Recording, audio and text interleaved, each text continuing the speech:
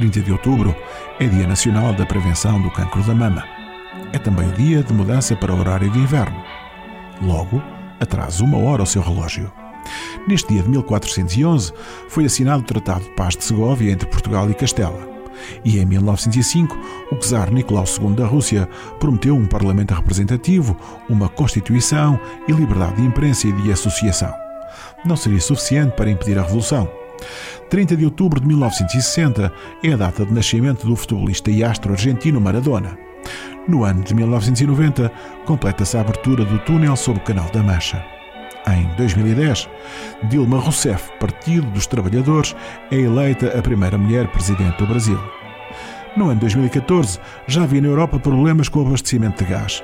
A Federação Russa concorda em recomeçar a abastecer a Ucrânia com gás durante o inverno, num acordo intermediado pela União Europeia e concretizado em Bruxelas. Neste dia de 2019, a Agência Portuguesa do Ambiente emite a proposta de declaração de impacto ambiental relativa ao aeroporto de Montijo e respectivas acessibilidades. A decisão é favorável condicionada, viabilizando então o projeto. Para concluir o almanaque de hoje, uma guerra dos mundos. Em 30 de outubro de 1938, Orson Welles transmite a versão radiofónica da Guerra dos Mundos, simulando uma reportagem em direto sobre a invasão da Terra por marcianos. Neste mesmo dia, Salazar anuncia a intenção de manter Portugal como país neutro na Segunda Guerra Mundial. Nesse ano de 1938, a música mais tocada foi este Begin the Begin, de Artie Shaw.